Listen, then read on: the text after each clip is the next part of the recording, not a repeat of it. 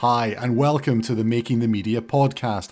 My name's Craig Wilson, and as always, it's a pleasure to have you join me. In this episode, we're talking trust and exploring an initiative called Project Origin. Never heard of it? Well, stay tuned, there's a lot to talk about. Project Origin is an alliance of leading organisations from the publishing and technology worlds who are working to establish a chain of trust from the publisher to the consumer. Now, those leading organisations are the BBC, CBC Radio Canada, Microsoft, and the New York Times. So some really big players involved here, and they are not the only ones. I spoke to Bruce McCormack from Project Origin about what they're trying to do and how they're trying to achieve it. But I began by asking him to set out a bit of background to the project and how he got involved. I'm a strange hybrid of a telecommunications engineer who's now masquerading as a journalist and working with journalists. So my background is the technical infrastructure behind broadcast and media. And I got to that via a career in telecommunications that morphed into the early days of the internet, where I was running the internet digital operations of the largest newspaper chain in Canada and about 20 years ago, I guess now. From there, I moved on through some local newspapers and to CBC Radio Canada, which was the national broadcaster in Canada, and ended up doing corporate strategy, where I was thinking about how does technology impact the way we do business. So what are the things that are going to surprise us? What are the things that are just on the horizon? And when we started looking at AI, we started to think about, well, what the advent of synthetic media coming on board, what's that going to do to our ability to tell a story and be trusted in telling the story? So if anybody can create media and anybody can create the illusion of media or of a story, then what does that do to our storytelling roles, and what do we have to do as defenses? So what do we have to do to make sure we're closing the barn door before the horse leaves, I guess would be the way I would express it. So through that and some conversations with colleagues I was having at the BBC and the New York Times, we realized we were all thinking the same thing, and we basically joined up and said, let's work on this together. So Bruce, you mentioned the T word there, which I think is trust. How important do you think it is to news organizations that people who access their content can trust that it's correct?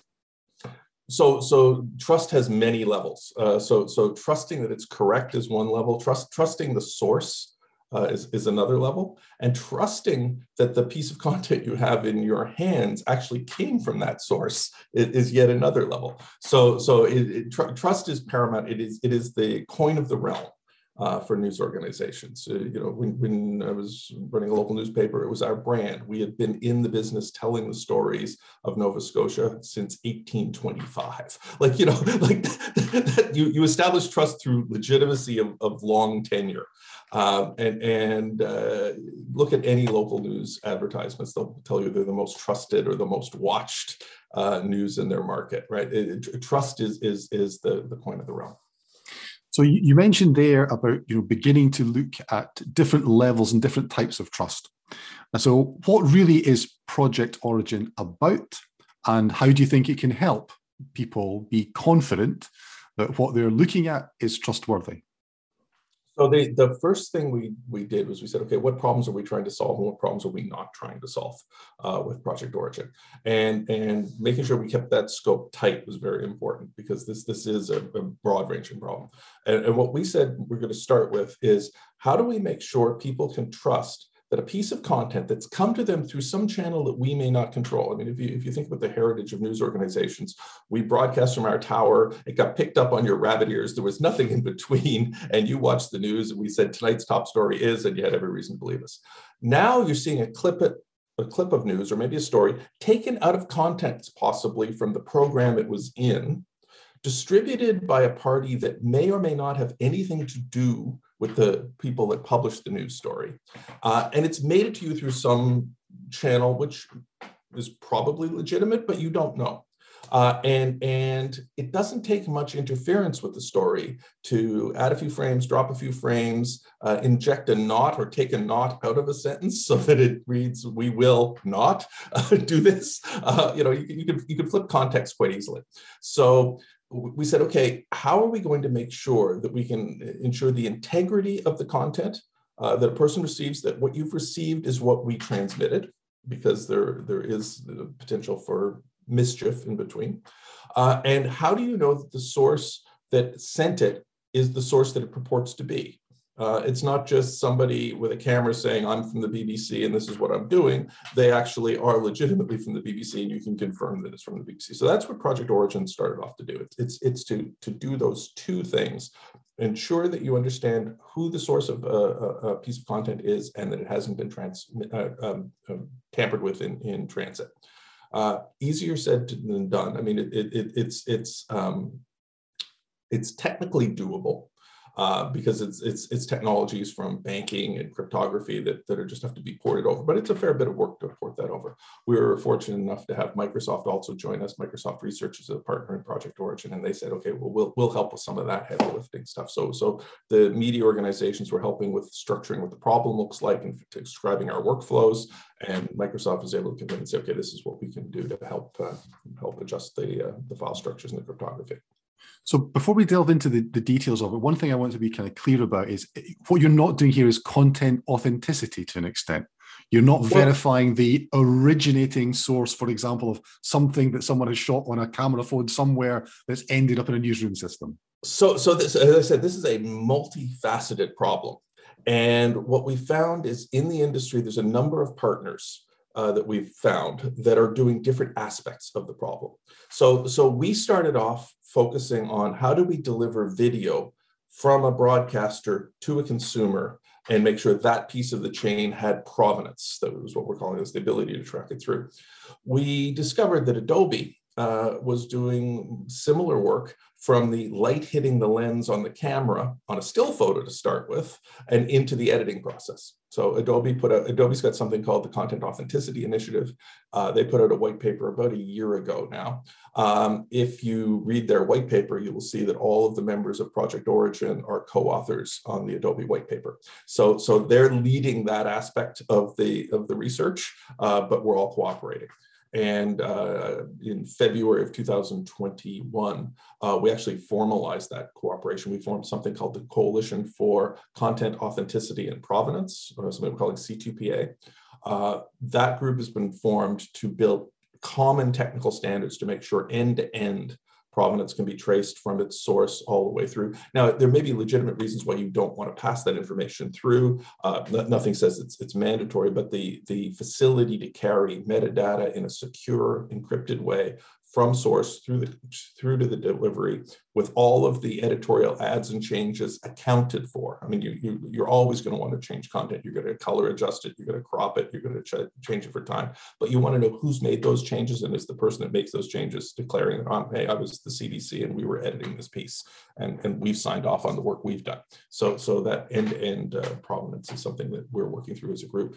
The C2PA has been joined by Intel, by ARM, by Twitter. We're building quite a large industry coalition to make sure that we solve this problem once and solve it consistently.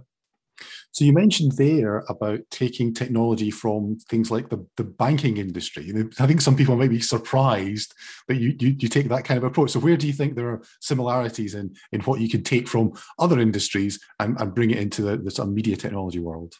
Well, I mean, cryptography is well established as a science. It hasn't been applied to media, so it's really just about saying, okay, it's been applied. I shouldn't say that. That's not quite true. It's been applied to media to make sure that legitimate content doesn't end up in illegitimate channels. I want to make sure that my soccer or football game, as you'd call it, doesn't get shown with someone who hasn't paid a license. Okay, what we're doing is the complete opposite. We're making sure that illegitimate content cannot make it into legitimate channels and purport to be legitimate. So it's the same problem, but it's a reverse on it, and it's sort of like looking through a telescope the other way around. It's all the same lens pieces, but when you look from the wrong end of the telescope, it changes the way the machine works. So we're taking that and thinking through each of those steps and saying, okay, how do we reposition these pieces of content or this piece of technology to ensure it serves our purpose, which, as I said, is to do the end-to-end validation of source and tamper resistance. So what stage is the project in at the moment? What are the kind of things you're looking at? Yeah, so this is, as you can probably imagine, a multi-year project. Right now, we have assembled a coalition. We're doing this at a couple of levels. So the C2PA is working diligently to produce a public draft later this year of a specification, an open standard specification. That will be available this fall. And then we'll be taken out for comment, and we'll work it through the standards bodies. The work we're doing at Project Origin is going to rely on the fact that companies like Avid or Intel are building this functionality into their products. So once it's a public standard, we're assuming that it becomes a function. And none of this is much more than a function. If you're a reporter, this should be baked into your edit suite, that you just, it's going to carry that information through much as it carries much of the other production metadata. But from a workflow perspective, and talking about how does it get used in journalism, Project Origin has assembled a coalition of, I think we're about 20 or so other broadcast organizations or newspapers. I would say that it's a mix of print and broadcast. Thinking about how are we going to use this technology in a consistent and interoperable way? Because media files get exchanged between broadcasters and publishers frequently. You want to make sure that we find the sweet spot between making sure there's a consistent implementation that allows us to maintain provenance end to end, without going into the Herculean task of saying, let's align all our metadata standards across multiple broadcasters, because none of us are silly enough to try to do that. So we're trying to find that sweet spot, and that's a series of conversations that are ongoing now, and will go on probably for the next 9 months or so on adoption methodologies to make sure that there's smooth and fairly rapid adoption, and also to feedback requirements back into the C2PA standards. So as we talk to other broadcasters, we're testing out ideas, what's important, what's not important, and making sure those get baked into the standards work at C2PA. Because I guess one of the other things from the broadcaster's perspective is they don't necessarily want to have something that is going to delay them putting news on air. Because I guess, there's the constant debate, isn't it? I want to be first or I want to be right. Ideally, I want to be first and right. So I guess that's something else that you have to work through as well. Yeah, it is, but nothing says that you can't do both. You can release a file. I mean, there's going to be lots of files out there that are released without metadata in place, especially in the early days. But you can go back and revisit it. You can set it as breaking news, but when it goes out on the second edition, you've put the rest of the provenance information in place, or you've cleaned it up. Or ideally, it's done in such an automated way that it's just part of the workflow and it doesn't catch you up. It's going to be a matter of how the implementations get built by the various vendors, such as Avid. And what about the standards? What work do you do at the moment to try to get that? Is it through bodies like SMPTE or others that you're looking to utilize? Yeah, there's another team that's working through who's the appropriate standards organization. We have liaison agreements with a number of the standards bodies. They're consulting with us as we're writing the draft standard that we're putting together, and then the endorsements and the ratifications will roll up through the various standards bodies. I can't comment on which ones we'll be using formally at this point in time. Yeah. And what do you think success is for this project? What in essence is the challenge that you really want to solve? Well, we want to prevent. It's sort of certain like the Y2K problem. If anybody was back in the business in the year 2000, nothing happened. And everyone went, well, that was no big deal. And nothing happened because an awful lot of hard work was done to clean up some bad code to keep things working smoothly. And ideally, what we want to have happen is continued trust in news goes forward. The scenarios, to give you sort of an extreme scenario, if you can fake legitimacy. So if you think, and one of my friends, Sam Gregory from Witness, has a great line. He says, "Prepare but don't panic." But when you're preparing, you have to think about what are the attack scenarios and how could you be affected by this. And misinformation, well timed around known events, can have dramatic impact, even if it's only for a short period of time. You can preempt a CEO doing an earnings announcement and get something out that looks like a CEO but saying something that's not true, enough to drop the stock just for enough time to do some quick trading and make some money, right? So there's announcements that can be timed and it can be faked and it can have disproportionate impact. Well, one of the things we started thinking about is, well, what if somebody faked our hosts on our sets and took all of the signs of legitimacy? In the UK, you've got the crown has the scepter and the sword, and those are the signs of legitimacy. Well, for a news organization, it's the host anchor on the set with the desk and the way they tell the story with the theme music. If you could take that and adjust that person's behaviors and speech such that they said something that we did not want them to say, and push it out, all of the halos of legitimacy of the broadcaster are used to amplify the disinformation. And we're going, okay, that's not good.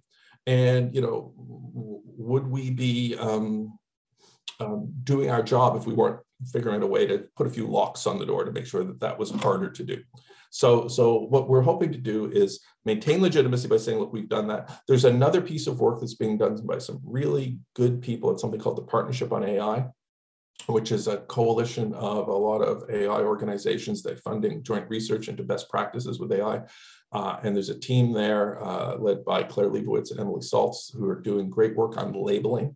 So as we start to say this material has legitimate provenance, how do we communicate that to an audience in such a way that it lets the person know that the end-to-end track is there?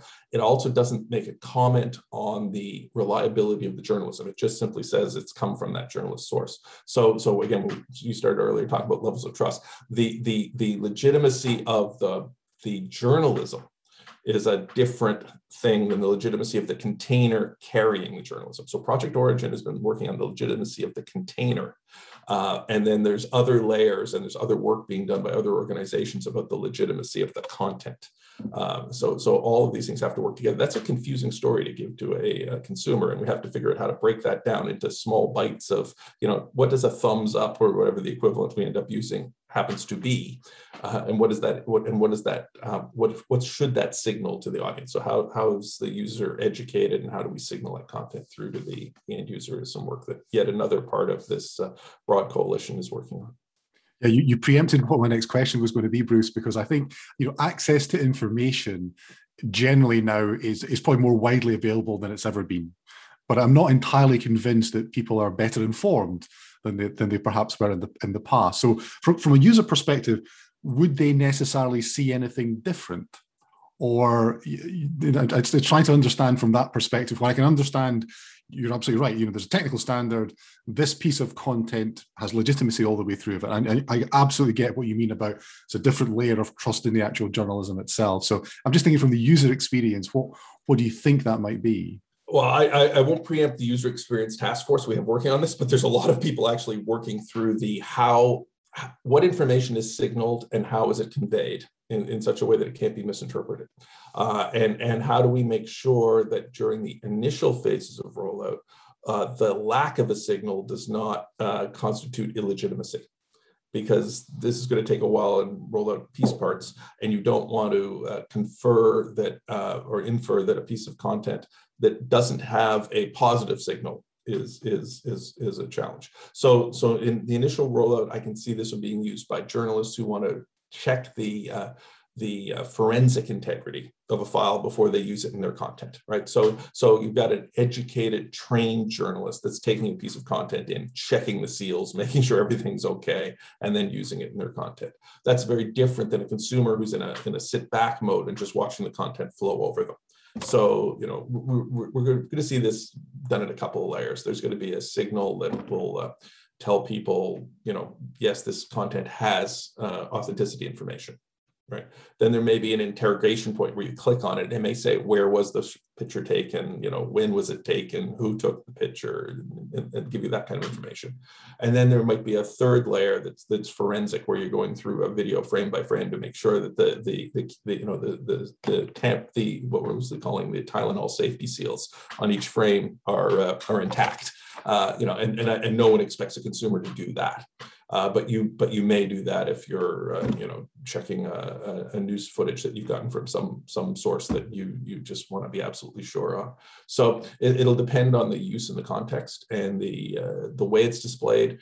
Well, we're talking to a number of organizations that control displays in various forms to say, okay, how do we build this into the standards and just make it part of the day-to-day consumer experience? But that's an ultimate goal. We've got to build the foundation of getting the signal to the device before we can think about how we're going to show it on the device. So you've talked about different working groups. You've mentioned lots of different organizations. It's a wide-ranging project. How difficult is it, Bruce, to bring all these things together? It's easier now than it was 2 years ago. I guess I would say that. If you think about starting an avalanche, you start with a tiny little snowball and you start it rolling. We were lucky in that I was concerned about this just in my day-to-day role at CBC Radio Canada. I was at a dinner with the CTO of the BBC. We were just chatting over dinner, and the conversation had some resonance. So BBC says, let's start seeing if we can do something. Partnership on AI had similar conversations. The New York Times chatted with their head of R&D. He goes, yeah, we're working on a similar project. And there was an evening when the BBC, the chief architect of the BBC, Jatin Athoria, Mark Lavallee from the New York Times, their head of R&D, and myself were having dinner. And you know when the chemistry is right on a dinner and everybody's thinking the same way and you can sort of feel it. And we said, yeah, okay, this makes sense. This is a real problem. The broad approach makes some sense to work on it. And then we looked at each other and said, okay, well, if the BBC, the CBC, and the New York Times are critical mass to start a project, I don't know who is. So we said, okay, let's see if we can find France, as I said. And that helped.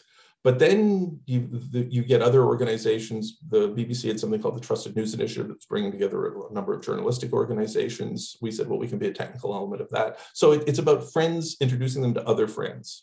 And now there's enough critical mass to say, okay, we're all working together. As I said, there are different facets of the problem that different groups have taken the lead on solving. But for the general rules, I think most of us know each other. And there's probably about 30 people that are working actively on this right now. I would say somewhere in maybe 50, maybe 25, but it's in that order of magnitude. But I would say that, everybody knows 8 out of 10 of the others. So that there's a critical mass in the conversations. There's a high frequency in conversations. And that's making it easier to find other groups that want to join and support and endorse the work we're doing. And how would you kind of summarize? I guess what you've talked about there is a flow of trust. Maybe that's the kind of phrase to use around how this is going to work. How would you summarize where you are in that journey of kind of getting to that point where that flow of trust can begin to flow, if you like? If you think about it as a technical stack, we're thinking about how it's going to get built in at the chip level with the partners like Intel and ARM. We are building standards on how it can be used with the work that C2BA is doing. We are talking to a number of vendors that will build this functionality into their product. So once it's a thing, once we put a name on it, we give it a standard number, and we have a bunch of broadcasters and journalists saying, we want our newsroom to comply to this standard. Then the tool vendors will say, okay, well, we're going to put that in our roadmap, and it will be released in version X in 9 months. And it'll be out there. And then it starts to become something that's just part of the way we do business. Much the same way as any new technology gets adopted. It starts slow, and then it becomes widespread, and then it becomes sort of just a given, a fait accompli that it's in place. So this will take a little bit of time to work its way through, but for the most part, it's technical sausage making. If you were to talk to a lot of journalists, they don't have to know what goes on past the lens. Right? The lens is where their job stops, and then the engineers start on the other side of the lens. And to a large degree, it's going to be much the same way. Once we've said that having a story securely sealed with a tamper-proof seal is the expectation, then the engineers can figure out how to maintain that file end to end as we move it through the system. And ultimately, what do you think the benefit something like this brings to news organizations? Because there's been so much concern about fake news. People look at things like deep fakes and other things as well. What do you think the ultimate benefits they can bring to news organizations? Well, deepfakes is where this started, right? So deepfakes was where the original concern came from. Shallow fakes, where it's really just a small edit, more than a fancy piece of technology, is where the concern is right now. But as the technology for creating synthetic media becomes more widespread and widely distributed, there will be a general erosion in trust, because anything can. Once people start to think anything can be faked, then nothing is real. I guess that's the logical extension of all this. So what we're hoping to do with this technology is to provide a higher level of security to say this piece of content has not been faked, and this is how we know why it's not been faked. Therefore, we're maintaining trust. So it's slowing the erosion, if you will, going back to my earlier things. It's not that we are trying to make things much better. We are putting in a defense so they do not get worse, I guess would be the way I would phrase this, which is why I said it's not glamorous, it's not sexy, it just has to be done. And adding security, as we're starting to find out, cybersecurity is a part of our lives. We have to start building it in. And when you don't build it in, bad things happen to pipelines, to airports, to hospitals. And we can't let news be one of those industries that gets taken down by a lack of care in securing our product. So Bruce, really interesting stuff. I mean, there's one question I'm asking everyone that's on the podcast, so I'll ask it to you. When you look at the scenario, look at the situations, what is it, if anything, that keeps you awake at night? Pause for this while I think about this. What is it keeps me awake at night? It originally was deep fakes. That was the original concern. I was reading about deep fakes, and I went, gee, somebody should be doing something about this. And then I sort of looked at my job description and went, oh, darn it, I think it's me. But as I said, prepare, but don't panic has taken me away from the edge on the deep fake and saying it's coming, but we're starting to have the defenses in place. It's consumer education, I think. It's how we educate consumers to consume both the technology that they're receiving media on and understand the business of media that is populating the containers that is sending that content to them, and to do so in a way that maintains truth, however truth gets defined. And defining truth, I guess, would become the thing that keeps me awake at night at the end of that sentence. So that nature of we're putting very complex technologies into hands of a broad population that was never intended to have broad technology knowledge, I guess, and that it's a complex world. It certainly is a complex world, of that there is no doubt. I'm sure we'll hear a lot more from Project Origin as the year develops and into future years, and want to thank Bruce for joining us on the podcast. What do you think? Let us know. I'm on social. My username is CraigAW1969, or email us here at the podcast. Our address is makingthemedia@avid.com. Also, check out the show notes for links to a webinar about cybersecurity featuring experts from both Avid and Microsoft. You can also check out another podcast episode with AI researcher Felix Simon, where we talk about the impact it could have on journalism. Next time on the podcast, we're going to delve into the world of digital news with Adam Weiner, Executive VP of CBS Local Digital Media in the US. Let's hear a bit of what he had to say. The lines are blurred between what we had done before for traditional broadcast or network news shows and the digital offerings that we have, so much so that we are in the process, and I think that every media company is in the same process of this transitionary period of understanding that we're always on, regardless of the deadlines that we have connected to specific broadcasts or shows. There's people looking for information from us on all platforms at all times.